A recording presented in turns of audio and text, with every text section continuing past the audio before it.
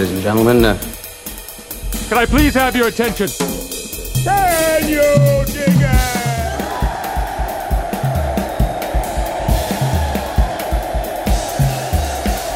Greetings, dear listeners. This is Jonah Goldberg, host of the Remnant Podcast, brought to you by The Dispatch and Dispatch Media. I think we've been kicking in all cylinders this week. David French has a fantastic piece in his for members only newsletter from yesterday, explaining the Supreme Court stuff in Texas, this Roe v. Wade, being overruled hysteria.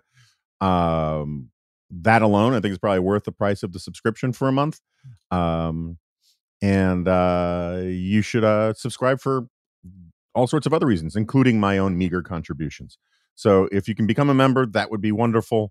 And let's get started with the talking stuff with words. Why don't we start with the Texas thing? So as listeners, I think know, I'm okay. I think Roe v. Wade should be overturned. I'm okay with various states having the power to regulate abortion in various ways. I think it'd be better for America if we had sent the abortion issue to the states from the beginning.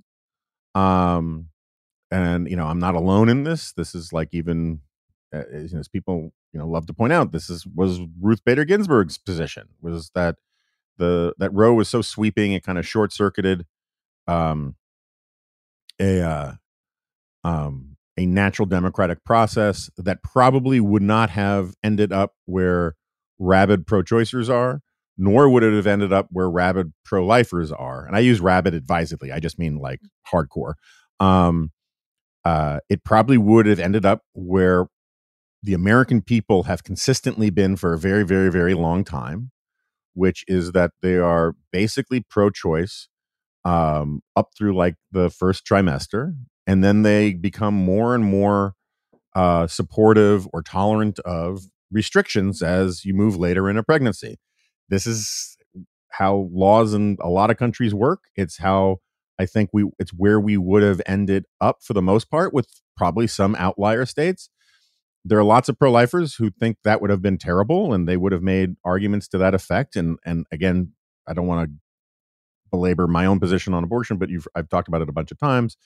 But I think that one of the things, as a matter of sort of political analysis from a 30,000 foot level, that gets left out of that is that there would be a lot fewer hardcore, passionate pro-lifers in America had it not been for Roe.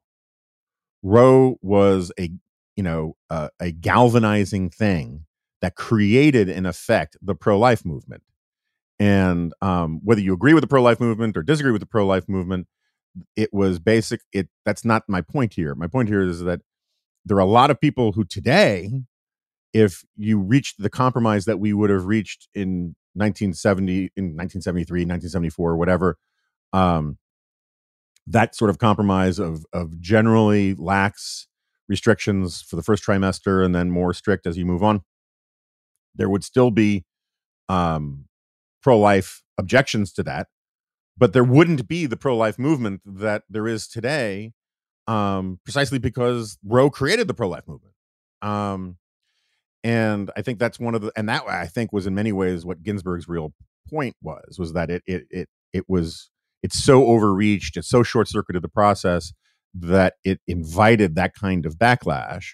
And now, that compromise is going to be more difficult precisely because pro-lifers are much more locked into an absolutist position. Again, I don't mean that in a pejorative way. I just mean, I think that's true. I mean, if you have large numbers of people who are pro-life, even for rape and incest, which I'm not, but you have people who are absolutely pro-life for everything except maybe rape and incest, and you have a lot more of them than you otherwise would have, it becomes more difficult to reach a compromise. And similarly, like, I don't think people realize how much more extreme on abortion the left has gotten over the last 30 years.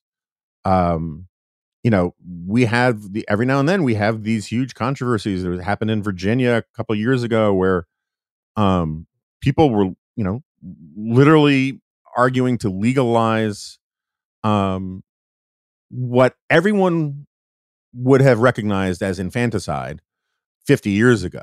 A baby outside of the mother still being killed. And, you had that famous line from Barbara Boxer when she had a colloquy with Rick Santorum where she said, it's not a baby until you bring it home from the hospital. That kind of talk was, not in the cards in 1973 or 75, whenever Roe was passed. It was not that was not a part of the sane conversation. And so, one of the reasons why I think getting rid of Roe, first of all, I think it's a constitutional mess. But one of the reasons I think getting rid of Roe makes sense is that by sending it back to the states, you allow people to come and work out where the voters actually are on these things. And my assumption is that the voters are way to the right of where the activists on the left are, and they're way to the left of where the activists on the right are. But at least that debate would have some, would not be short-circuited by the Supreme Court. All right. So anyway, want to get rid of Roe, but I think the Texas law, from what I've seen of it, from talking to David, from reading David's newsletter, I haven't listened to the latest episode of Advisory Opinions, which is our fantastic niche legal podcast. But apparently they go even further into the weeds in it. But from talking to Sarah, from talking to David, from doing my own reading on it, I basically really don't like the Texas law. And I saw over at NR, there were some people celebrating how wonderful it is. I'm not convinced.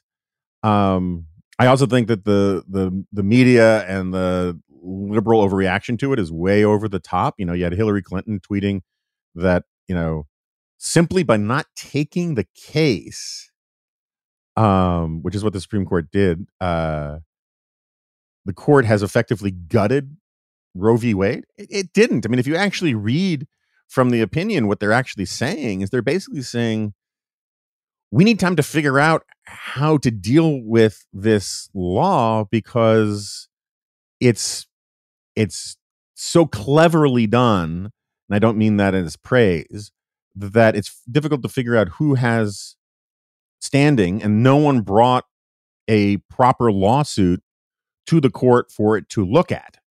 And so they basically, for procedural grounds, said, come back to us when you have a case where we can decide it on the merits.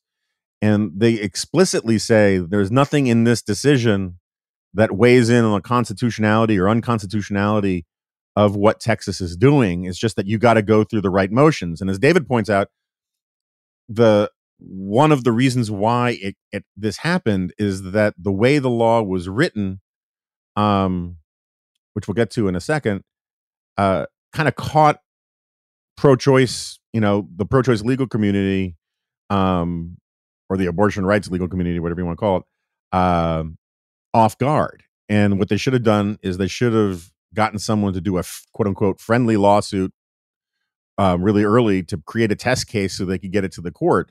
Instead, what they tried to do was, sue essentially one state judge and I think one other person.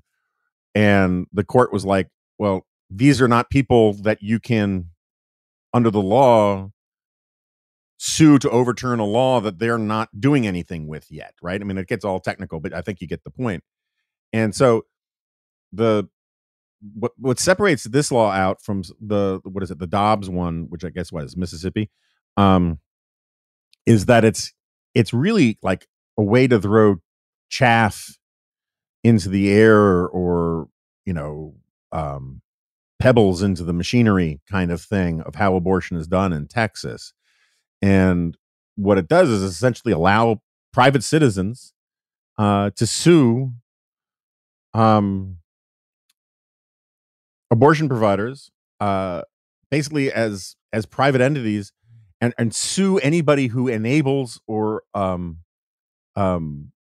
abets an abortion. And at least that's how I understand it. And it's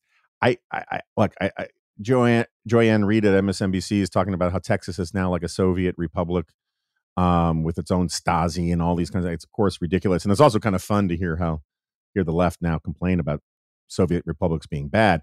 But there's a point there. Like, I don't like the idea of turning people into essentially vigilante enforcers of the law like this, and creating literally bounties for these kinds of lawsuits. And I don't like it on the merits about abortion. I don't think it's I suspect that it's not going to pass constitutional muster.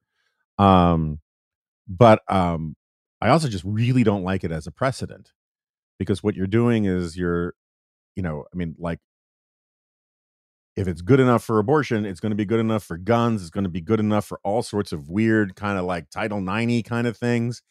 And um, basically setting up a system of cash rewards for nuisance lawsuits to pester people, and creating incentives for people to sort of rat out loved ones who do something that the one orthodoxy or another doesn't like, just doesn't seem to me to be the way to deal with the abortion issue in this country. It seems like a great way to make people even angrier at each other. And so I don't like it. I think from what I've read of the Dobbs case, that's just a much more straightforward, here's why we think Roe is unconstitutional, here's why we think these restrictions make sense. And I think that's the way to properly do it. I don't think that this thing actually, even if it was, I just don't think it's not the way. It's not going to take out Roe for sure. And Matt Continetti makes a very good point today, is that politically, I mean, again, that's not the main reason why you should gauge any of these things, but certainly it's not for me, given what low regard I have for the GOP these days. But it does seem like bad political tactics for the GOP right now, because you have Biden seriously on the ropes for the Afghanistan stuff. The economy is sputtering. We got the jobs report about 20 minutes ago, and it was supposed to be, I don't know, like 750,000, and instead it was like 250,000. Whatever the reality of how we're dealing with COVID at the present moment, the perception out there is that Biden is not handling it well. He's lost, I think I saw somewhere 25% of independents, or he's down to 25% of independents, something like that. He's definitely cratering among independents. His approval is doing terribly. And this kind of too clever by half, let's get everybody to inform on people having abortions law, just strikes me as a bit of a lifeline for Joe Biden, because it's going to turn off a lot of independents. It's not going to end up overturning Roe v. Wade, but it certainly gives Democrats something to raise a crap ton of money on. So again, I don't like it. I don't think it makes sense. I don't think it's smart. I don't think it's nearly as clever as people think it is. And there are better and more serious ways to take on Roe. Okay, so where else am I going with this? All right, since I mentioned Biden, I talked about this briefly on Special Report last night. It's really very interesting. I've never really thought Biden was a person of much conviction. He always, it's funny. At one point, I remember reading an interview or a profile where Hillary Clinton said that Joe Biden could be Bill Clinton's long lost brother. They were so similar in so many ways. And Hillary obviously meant this as a compliment, but I don't think it necessarily is, because Bill Clinton was not particularly a man of conviction either, and they both have this real problem with telling the truth and inventing stories about things from their past. And yeah, so does Donald Trump, but I think it's from a different part of the brain. But anyway, so I've never thought like he was a particularly like convicted politician. He always seemed like a guy who was triangulating, again, not between Republicans and Democrats, but between conservative Democrats and liberal Democrats. He wasn't a centrist. He was a centrist within the context of the Democratic Party. But it's really becoming clear that one of the few things that he really believes passionately is that, and it's a weird thing to have a passionate opinion about, is that it's okay politically and morally to abandon allies at the end of a war, and to reject refugees. There are these terrible quotes, where he just wants to abandon, he was like, didn't want to take in any Vietnamese boat people, didn't think we had any obligation to do it. In Richard Holbrooke's diary, he's got this passage where he talks about how Biden just wanted a plane cut and run in 2012 from Afghanistan for almost entirely political reasons. And he says, so this is Holbrooke writing, Joe took the position, plain and simple, that we have to get out of Afghanistan. I reminded him that the president and Hillary, and indeed, I think Joe himself, had talked about a residual presence like Iraq, which he said he'd been working on most of the last year, that we would need a congressional appropriations to train the army and the police and give economic assistance. We wouldn't get any of that if women were sent back to the black years and the dark ages. He said, it ain't going to happen. He said, I don't understand politics. He said, we're facing a debacle politically. He said, we're going to lose the presidency in 2012 if unemployment remains high. And Afghanistan was the other issue that could pull us down. And we have to be on our way out. That we had to do it, that we had to do what we did in Vietnam. And again, more Holbrooke. He says, this shocked me. And I commented immediately that I thought we had a certain obligation to the people who had trusted us. He said, F that, saying it out fully. He said, F that, we don't have to worry about that. We did it in Vietnam. Nixon and Kissinger got away with it. I said, but there are larger strategic consequences here. And he said, what are they? And I tried to outline them. He clearly thought I was mouthing some kind of right-wing crap, and it got quite intense. Now, I think that's, interesting. And as Damir Marusek, who wrote a column about this a while back in the Examiner, he points out that like one of the main sources of consistency in Biden's life is how he has this gut instinct about where voters are on a foreign policy issue, and that should determine what our foreign policy is. And I think he's right retrospectively I think Damir is right retrospectively about that's how Biden approaches a lot of foreign policy stuff. The amazing thing is that his political instincts are so spectacularly bad. I mean, regardless of where you come down on the actual merits of the policy stuff with Afghanistan, Biden's reading of the room, as it were, has been off for the last 8 weeks. When he should have been angry, he was sorrowful. When he should have been humble, he was arrogant. He's been acting in bad faith. Turns out he's been lying about a lot of stuff. But again, that's a substantive point. I'm just meaning that it was that his read of the politics of all of this has been terribly, terribly off. And because his read of the politics of it has been so bad, the policy has been derivative of that misjudgment. And so he thinks it just doesn't matter that we're screwing up the departure and leaving all these people behind. And I got to tell you, I am legitimately furious about the lies about all these numbers. If you've been following me on Twitter, I've been very skeptical about these numbers that the administration has been offering from the get-go about how many Americans are there, how many Americans are left. At the very least, and I've been very angry at the media, including a lot of conservative outlets who have just taken the administration's claims about what the numbers are at face value to the point where they don't even say, there are only 100 Americans left according to the administration, or there are a range of 100 to 250 Americans left in Afghanistan according to the Pentagon. They just say there are only 100 to 250 Americans left, full stop, as if this is an established fact, like, the location of Mount Rushmore or, the time the sun sets on a specific day.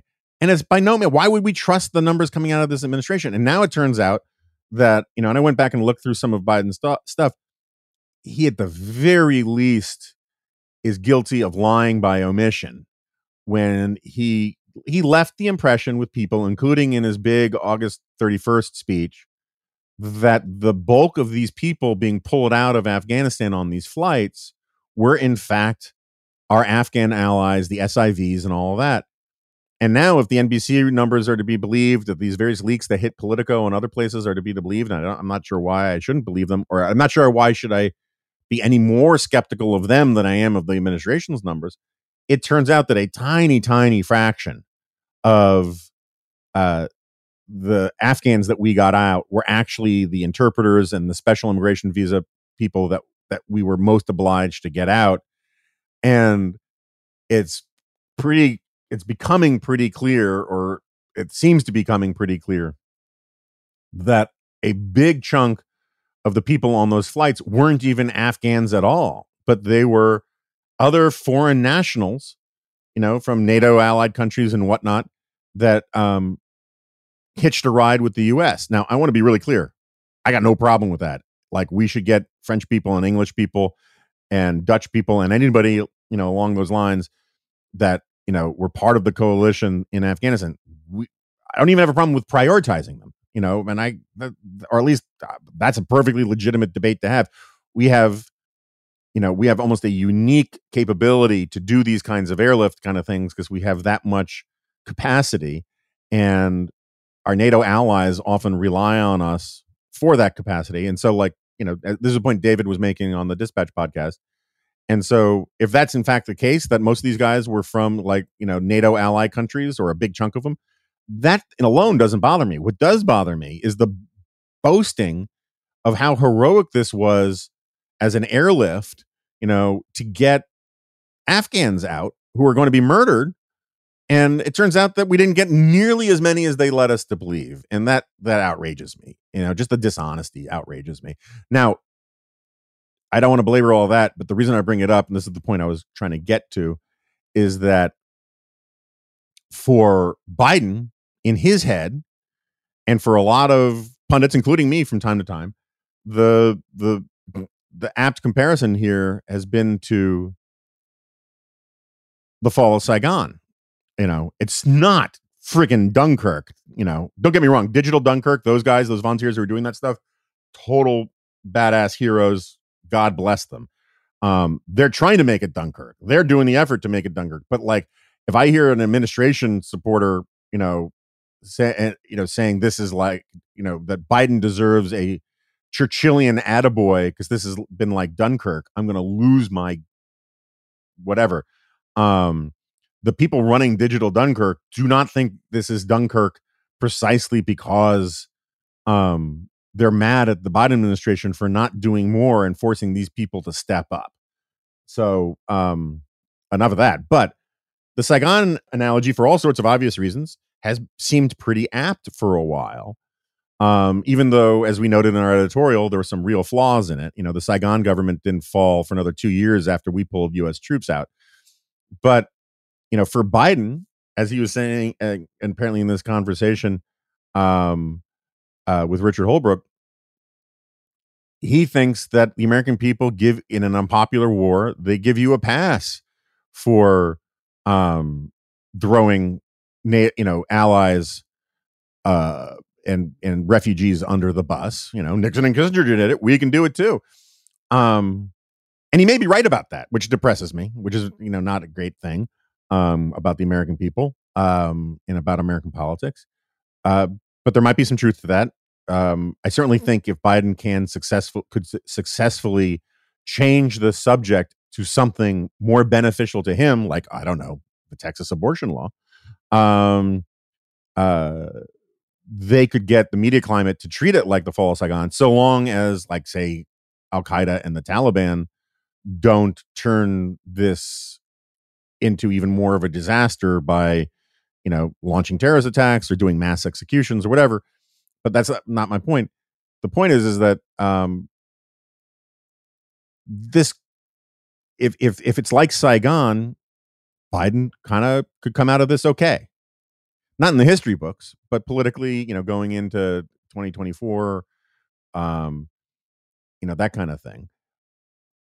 But part of the problem is that we don't know how many Americans and never mind SIVs are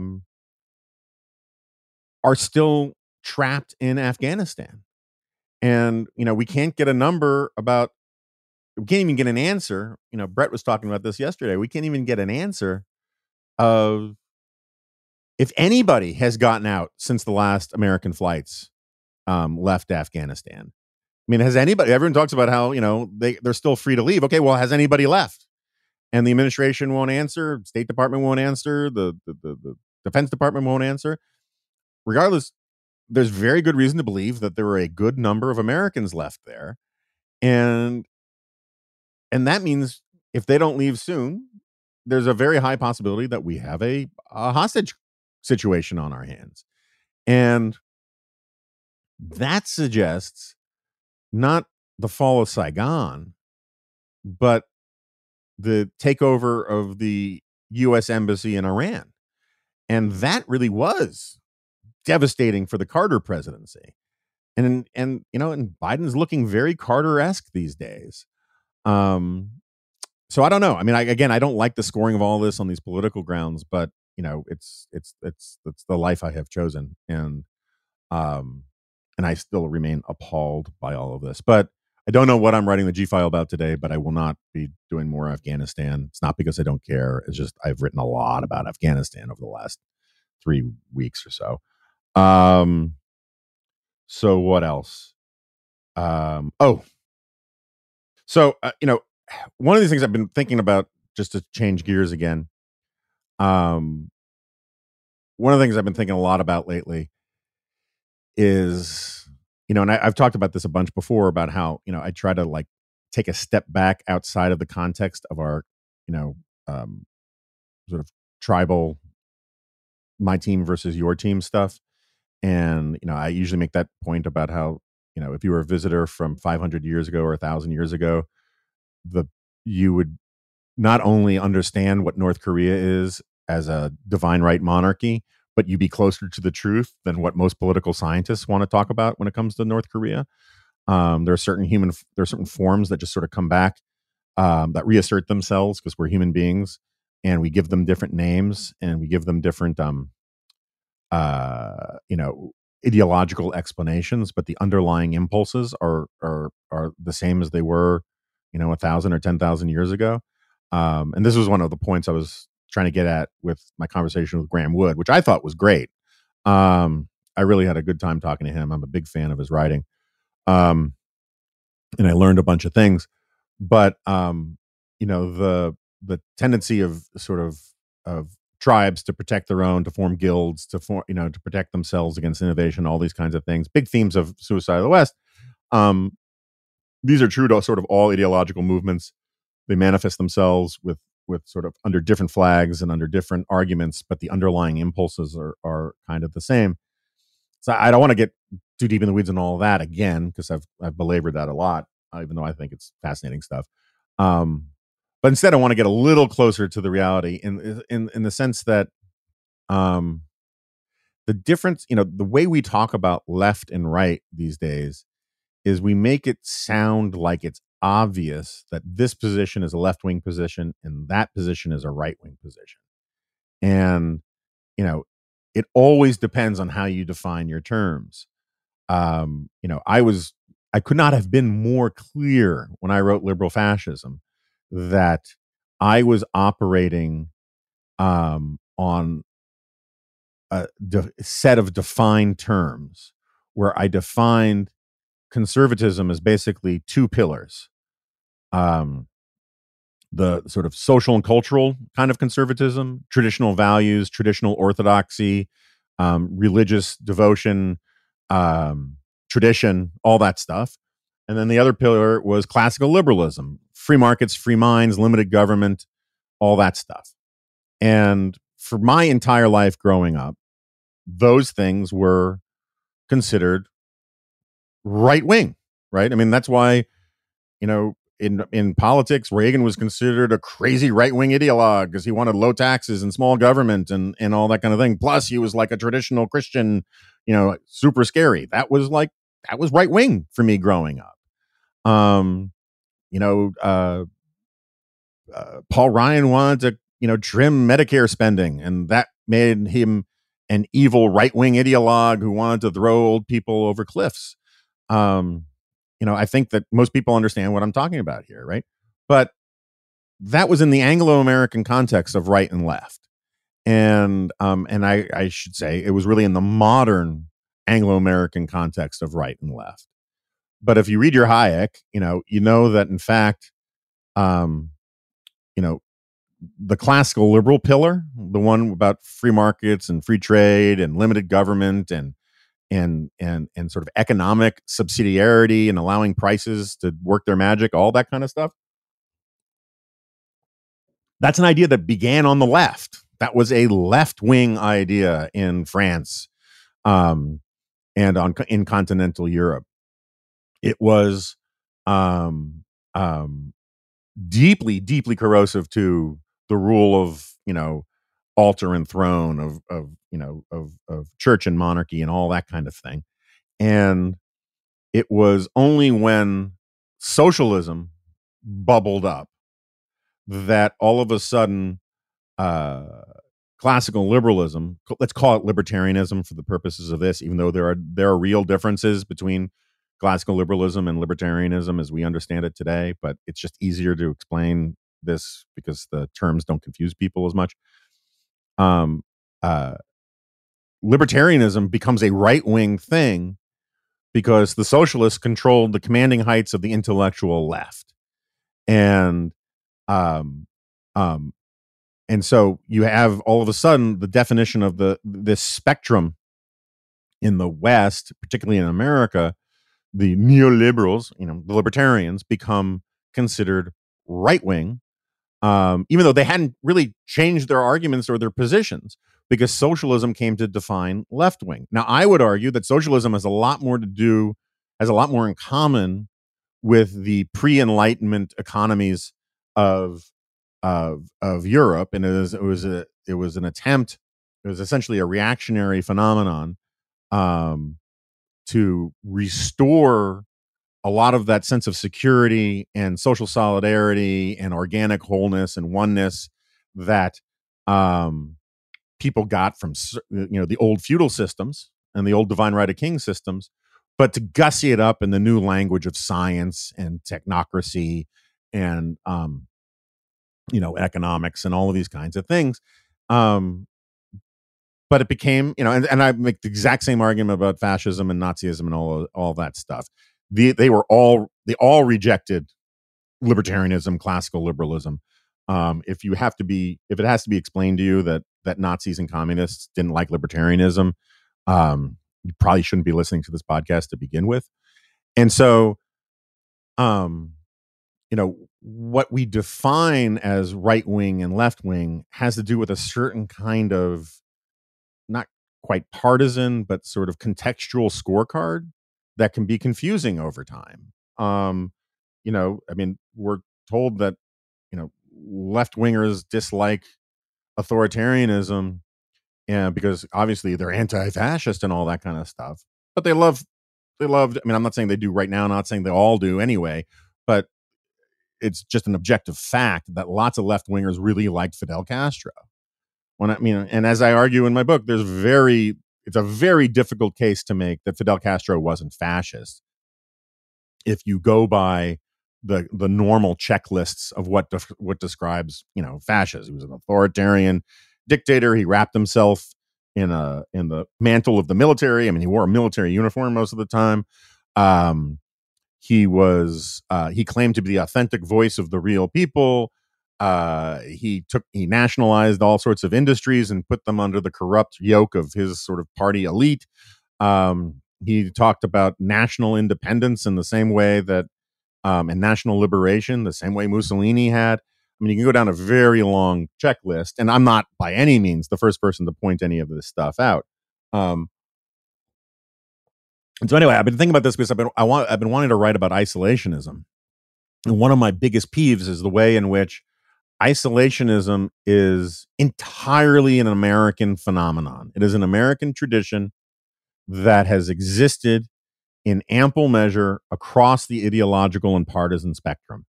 I can do chapter and verse on this, but there have been deep-seated strains of isolationism within progressivism, within the Democratic Party, and there have been, I would actually argue, less deep and convicted strains of isolationism within the Republican Party, with the exception of a few moments in American history, like particularly 1939 to 1941.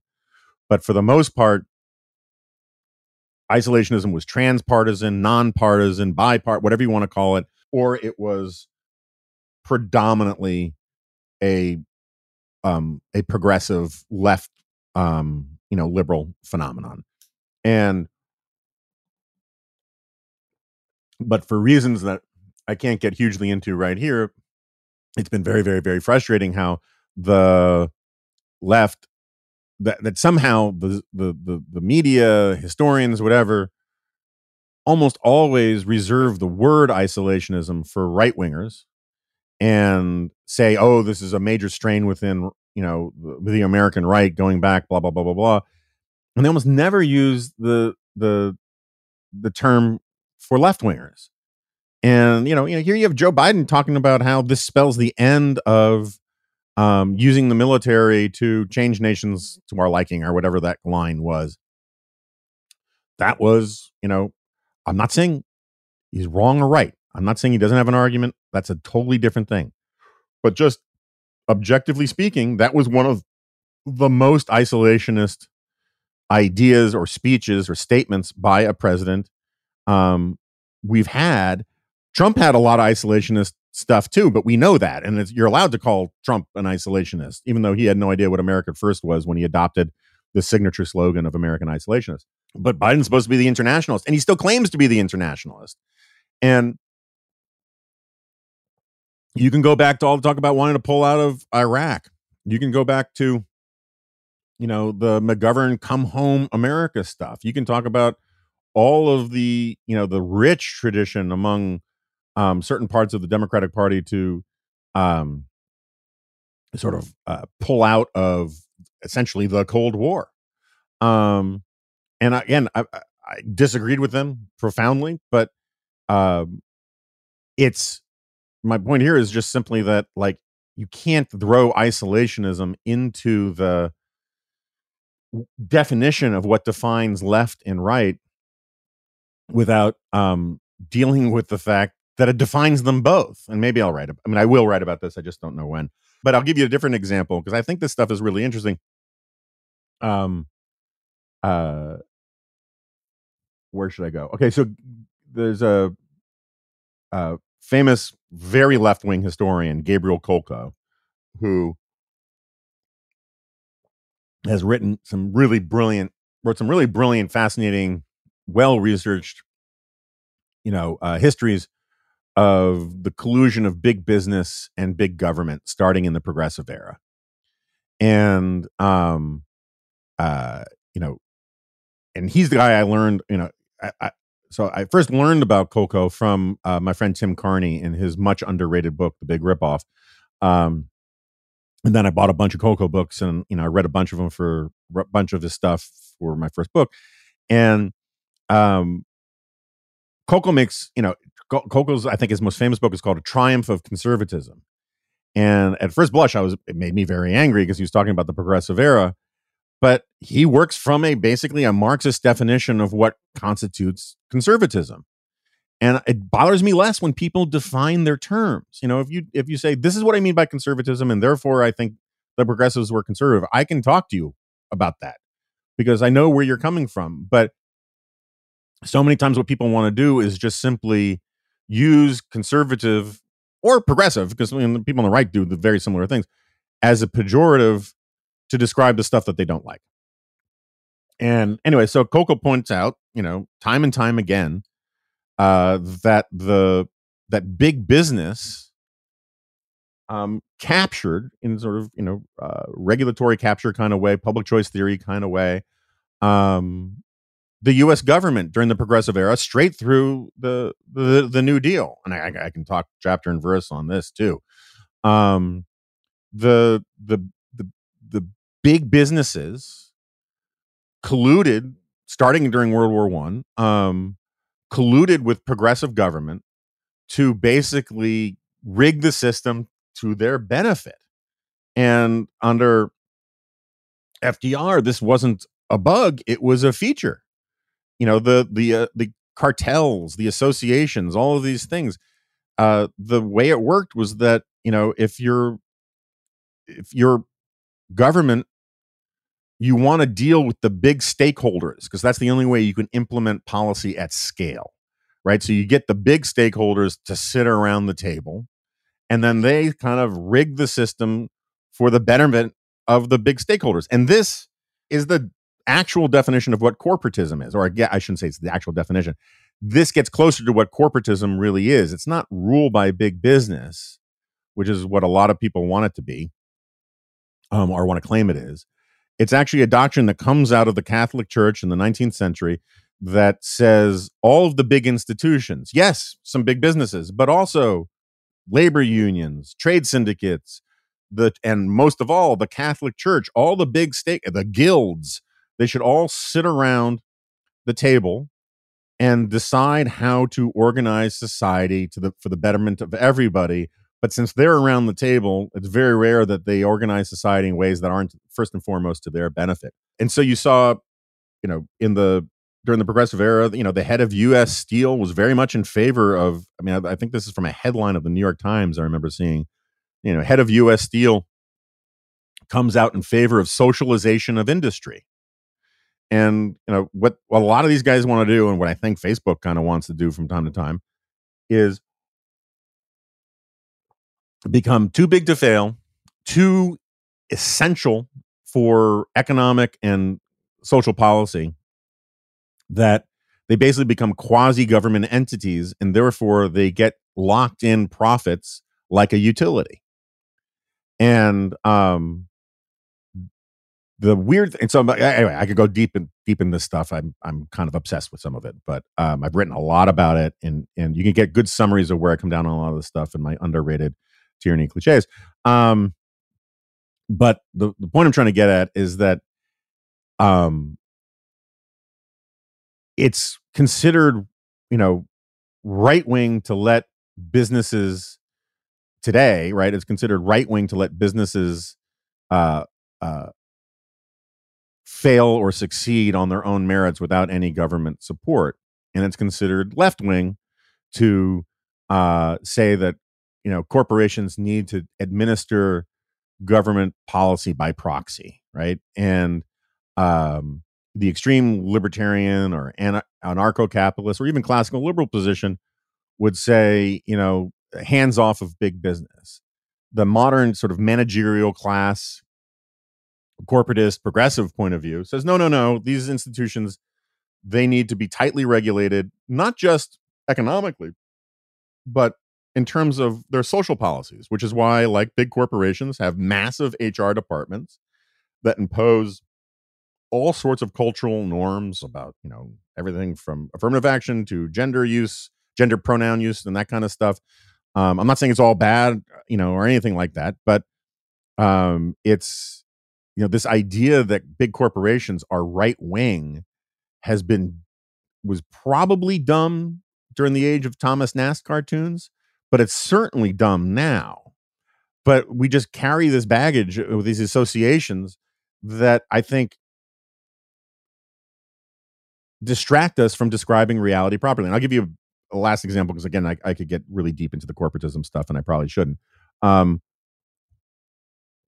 The Washington Post had a story yesterday, about how the pandemic set back women's progress in the workforce, and talked about how a lot of women went home to be primary caregivers at home for their kids or whatever, and and I'm sure it's all true, and part of the Post's point is that it's going to take a long time for them to get back to where they were, and so yeah, here's the headline: How the pandemic set back women's progress in the global workforce. Now, you could read that headline and think that was an utterly dispassionate, non-biased sort of headline. Or you could ask yourself, well, how are we defining progress here? And again, look, I my own view is, women who want to work should work for the same reasons that men who want to work should work. People should have the freedom to figure out what they want to do, and figure out how to arrange their lives. And I'm, again, not to name drop Tim Carney again, but he makes a pretty passionate case. I think he's working on a book along these lines about how we should make it easier for men to be stay-at-home dads. And I think he's probably right. Whether that's, we'll have to wait and see what the policy suggestions are there, but families are super important, and figuring out ways to have more quality family time, I think is great. And, but it seems to me that, this is one of these things that has always fascinated me about how we talk about women and feminism, where it is consistently sort of how so much of the rhetoric is, don't judge women by male standards, and that the male paradigm is bad, and that there's so much toxic masculinity. And then so many of the metrics that define quote unquote women's progress are about how much they hew to essentially male, quote unquote male standards. The feminists want more female action stars who go around murdering people and shooting people and that kind of thing, and having wild hookups.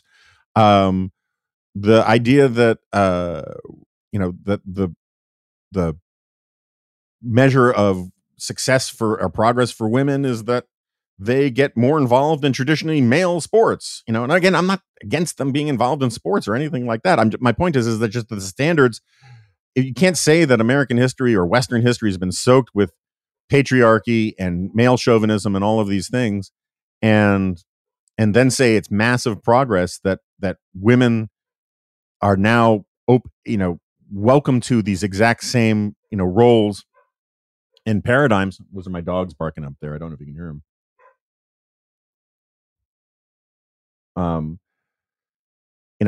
The exact same roles and standards that we applied to men. It's like, and this is where I think the sort of the paleo types, the Patrick Deneen types have some good arguments. Is that if you think liberal democratic capitalism or corporate capitalism or late stage capitalism, whatever you want to call it, with its emphasis on meritocracy and corporate career track stuff is bad in and of itself, saying, yay, women are becoming just as implicated in that system as men, is a kind of a weird argument. And I don't think the system that we've got is all that terrible. I think it's got serious problems and all that kind of stuff. But there used to be these arguments about difference feminists who really thought that being female was just that females were epistemologically different. They had different ways of knowing, different ways of understanding, and all that kind of stuff. And I had my problems with that stuff when I got indoctrinated with a lot of it in college. But it was interesting, and I think now we know that there's a lot of truth to it. And it's not me saying that women are inferior by any stretch of the imagination. It's just me saying that maybe what we should do to measure women's progress is figure out how women could live the lives that they want to live. And maybe that's the way we measure progress in general. And if women, because of COVID, because of the pandemic, have if some statistical fraction of women have discovered that being a full-time mom for a while longer gives them more life satisfaction than punching a time card at a company, why isn't that a victory for feminism? Why isn't that a victory for women's choices or whatnot? Why isn't that just a victory for human flourishing? And so again, look, I don't want artificial barriers against women. I don't want artificial, or arbitrary barriers against anybody. in the workforce, but letting people figure out how to design their own lives in ways that give them the most life satisfaction without condemning them for it seems to me a good idea. And I think it's really kind of funny how a lot of these metrics were for what define sort of feminist or left wing progress on the left. If you were a Gabriel Kolko type, or a Christopher Lasch for that matter, looking at some of this stuff objectively, you would say, my God, we've defined success for women to make them, cogs in the same capitalist corporate machinery that men are. How is that progress? And I think it's a good question to ask.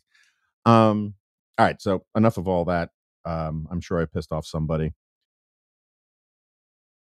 So I got a lot of react. It's interesting to me. I mean, again, I really like the Graham Wood conversation, and I've gotten very little reaction to it so far.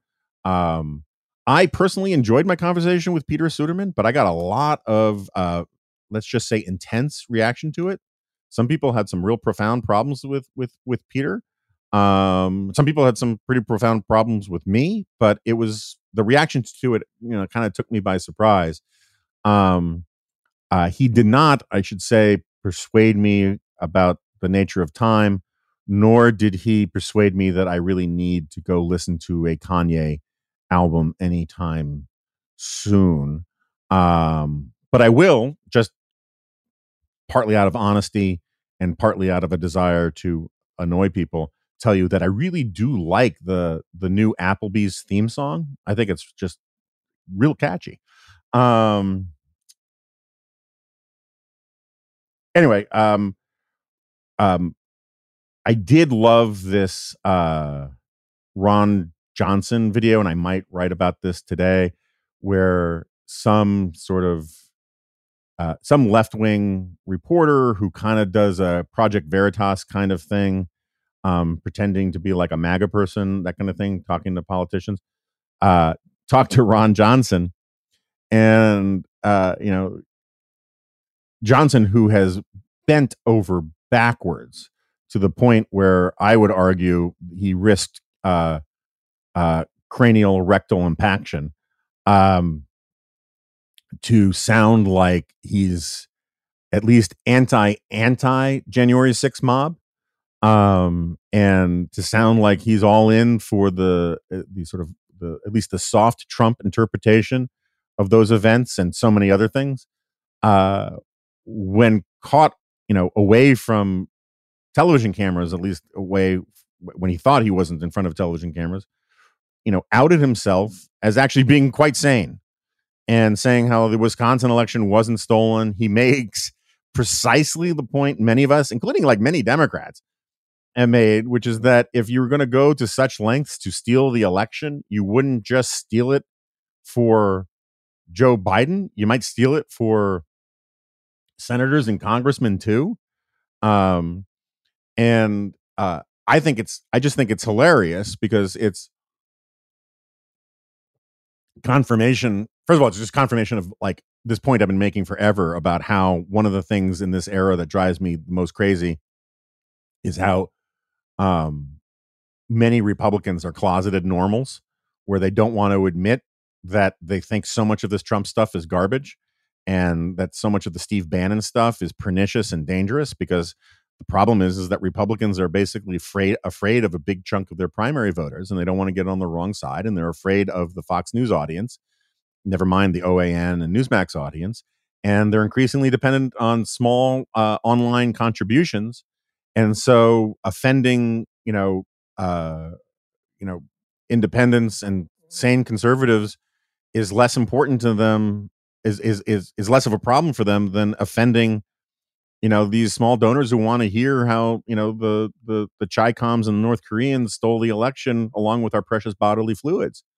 But you get them away from a camera, and there's Ron Johnson talking sense, and I can't wait to see how he compensates for the fact that he's been talking sense, because he's going to have to, I assume, try to get back in the good graces of the people who want to hear craziness. Anyway, I'll save my Kevin McCarthy rant for another time. I know we're running long. I do want to say I feel terrible for the people in Louisiana, in Mississippi, and in New York with all this Hurricane Ida stuff. Um, my heart goes out. It's been kind of amazing to see some of this stuff. But if I can make a sort of a lighthearted point without trying to be offensive to anybody who's really suffered in all of this, there's some things I'd like to hear more about. First of all, it was confirmed that at least one person in the floodwaters in Louisiana was attacked by alligators. And it just seems to me that if just as a matter of old-fashioned American sort of give the people what they want, sensationalist news stuff, we should hear more about floodwaters full of frickin' alligators. I mean, that's just good stuff. I mean, again, I don't want anyone to attack or anything like that, but like that's the kind of thing that traditionally would sell papers, and why you wouldn't like hover over that story a little bit more. The same media that goes crazy with shark attacks, let's hear a little bit more about the alligators, circling the TGI Fridays in Baton Rouge or whatever it is. And then similarly, and this is a point of personal privilege here. I know I should have looked it up, but a couple of years ago, a guy actually did a full-blown census of New York's rat population, and it turned out to be smaller than we thought. When I was growing up, there were various estimates from there's one rat for each New Yorker to there are like 10 rats for each New Yorker. And like one of the things my dad always used to say is like, okay, where's my rat? He wanted his rat. It's sort of a dad joke thing. But if you look at the footage of these subways being flooded in New York, never mind all these places in like Central Park, having grown up in New York, I can tell you there are a lot of rats in New York. I don't know what the real number is. I should have gone back and looked at this guy's data, but it is a very large number of rats, and a significant number of them, including pizza rat, live in the New York subways, particularly in these honeycomb things. They're like the layer just above the chuds. And there's actually, there's amazing science and history about, the ability of rats to flee, to flee a scene before disaster. Like when there's a earthquake coming or a fire coming, you often see them leaving en masse. I remember during Hurricane Katrina, there were these horrifying stories about like whole swarms, herds, troops, murders. What do you call a big group of rats? Colonies of rats taking to the trees and then hanging out on the roofs of people's houses, like so that you couldn't even see the shingles. And my understanding, I read this somewhere a while ago, but the phrase like rats fleeing a sinking ship, which apparently is a true phenomenon, they get it. It actually began as a phrase that's something like rats leaving a crashing house or a crumbling house or something like that. And the thinking of it is that the beams, a lot of houses, as you can imagine, weren't built up to sort of code in the 1300s. And there were ways to tell that they were about to just fall down, and rats could sense it and would flee the house right before it fell down. And I think that's where the phrase actually comes from, but I'm open to correction on that. Anyway, I want to know what happened to all the rats in the subways. Did they all, at least with the subways that flooded, right? I mean, where did they go? Is there a Jamba Juice somewhere that is just filled to the rafters with rats riding out the floodwaters? This is the kind of news coverage that I want. And, and I know this is a little bit of a problem since I'm a co-founder of a media organization and I should put someone on rat patrol duties. But, this is one of the reasons why you should become a paid member of the Dispatch community, because if we could get the kind of resources that we would get from hitting our membership numbers, our membership targets in the next 2 years, I could get someone to just simply cover the rat beat. I could get someone who could, go amidst the alligators and the floodwaters. I could also maybe, John Podhoretz just sent me a note saying that there's going to be a giant Game of Thrones fan convention in Vegas and later next year. Um, you know, we could send me there to sort of do on the ground reporting, sort of William Shatner at a Star Trek convention style, of these vital events. There's really no limit to the number of things that we could do. And again, we're doing great, but we really want to do better, and we want to do better faster. And subscribing to the Dispatch, look, I am not a fan. I shouldn't say that. I am a fan of the New York Times podcast, The Daily. But as I've mentioned before, I really cannot stand the way Michael Barbaro talks and interviews things. He sounds like he took a fistful of horse dewormer right before he went, and he is fighting all sorts of violent gastrointestinal imperatives while he is trying to conduct an interview. And so, he'll be talking to someone and they'll say, and the interesting thing about the Social Security shortfall is that it's coming a lot sooner than we think. And he'll do these sort of audio punctuation marks and acknowledgments of what the person is saying to give emphasis or to signal that he's listening. And he'll make these sounds like, and it sounds like he is holding back some terrible bowel stewing. And it drives me crazy listening to it. And it really, to the point of distraction. But I do think, they're pretty good at giving little summaries of various things. It really is in some ways a press release for the New York Times, which is fine. They talk to their own reporters who then tell the world, what their reporting is, and that's a service, and that's fine. But one of the things they're really good at when I listen to it with my sort of businessman hat is their ads are for the most part all about why you should subscribe to the New York Times, because the New York Times is what supports the podcast. And they pay for the podcast, the daily podcast, through subscriptions to the Times. Well, that's the same thing with The Remnant and with AO and with Chris Starwalt's limited run series, The Hangover, and of course with the Dispatch podcast.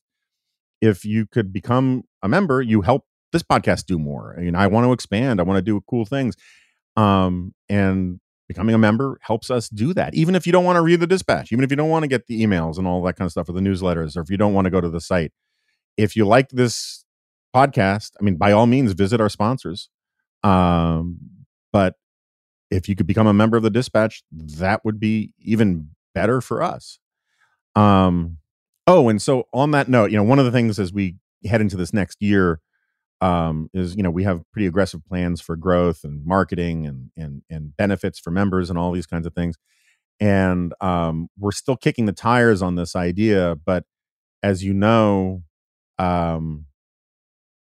we have this tradition on this podcast that sort of began as a Jack Butler shtick and then became an homage to Jack Butler, where the guest comes back on and says, "No, you won't. This is a podcast." And we asked listeners if we should drop it, and because sometimes it's a bit of a hassle to ask some complete stranger and explain to them, I need you to say this thing. I tried to get Graham Wood to say it in Pashto, but a listener pointed out that we don't do anything like that on the solo podcast, and it gives them and he says, maybe what you could do is have listeners send audio files in saying, "No, you won't. This is a podcast." We like this idea. We think we're going to do some version of this idea. We haven't quite figured it out yet. We're still kicking the tires because, do you have the person identify themselves? What if they don't want to identify themselves? What does the listener care about some rando listener they've never heard of who doesn't identify themselves? It's just a disembodied voice at that point. And so we're trying to figure out how people could script these things, how to have them send it in. But one thing we're pretty sure about is that whatever fantastic solution we have to this fantastic idea, it will be reserved for paid members of the Dispatch community. And you'll have to, and we can check that, but it'll be one of these very small, weird little perks. And we think that there's probably a fun and funny way to do it. But if you have ideas about the way we should do it, please shoot us a note. All right. So with all that, I guess I'm done here. I again feel like I have completely fallen short of what I'm supposed to do on this thing, and have a general sense of embarrassment for having talked for an hour by myself. But it is what it is. And I got to go off to an editorial meeting, and then we have our fantasy football draft at the Dispatch. And I got a lot of money riding on that thing. I mean, a lot. So I'll let you know how all that turns out, and I'll see you next time.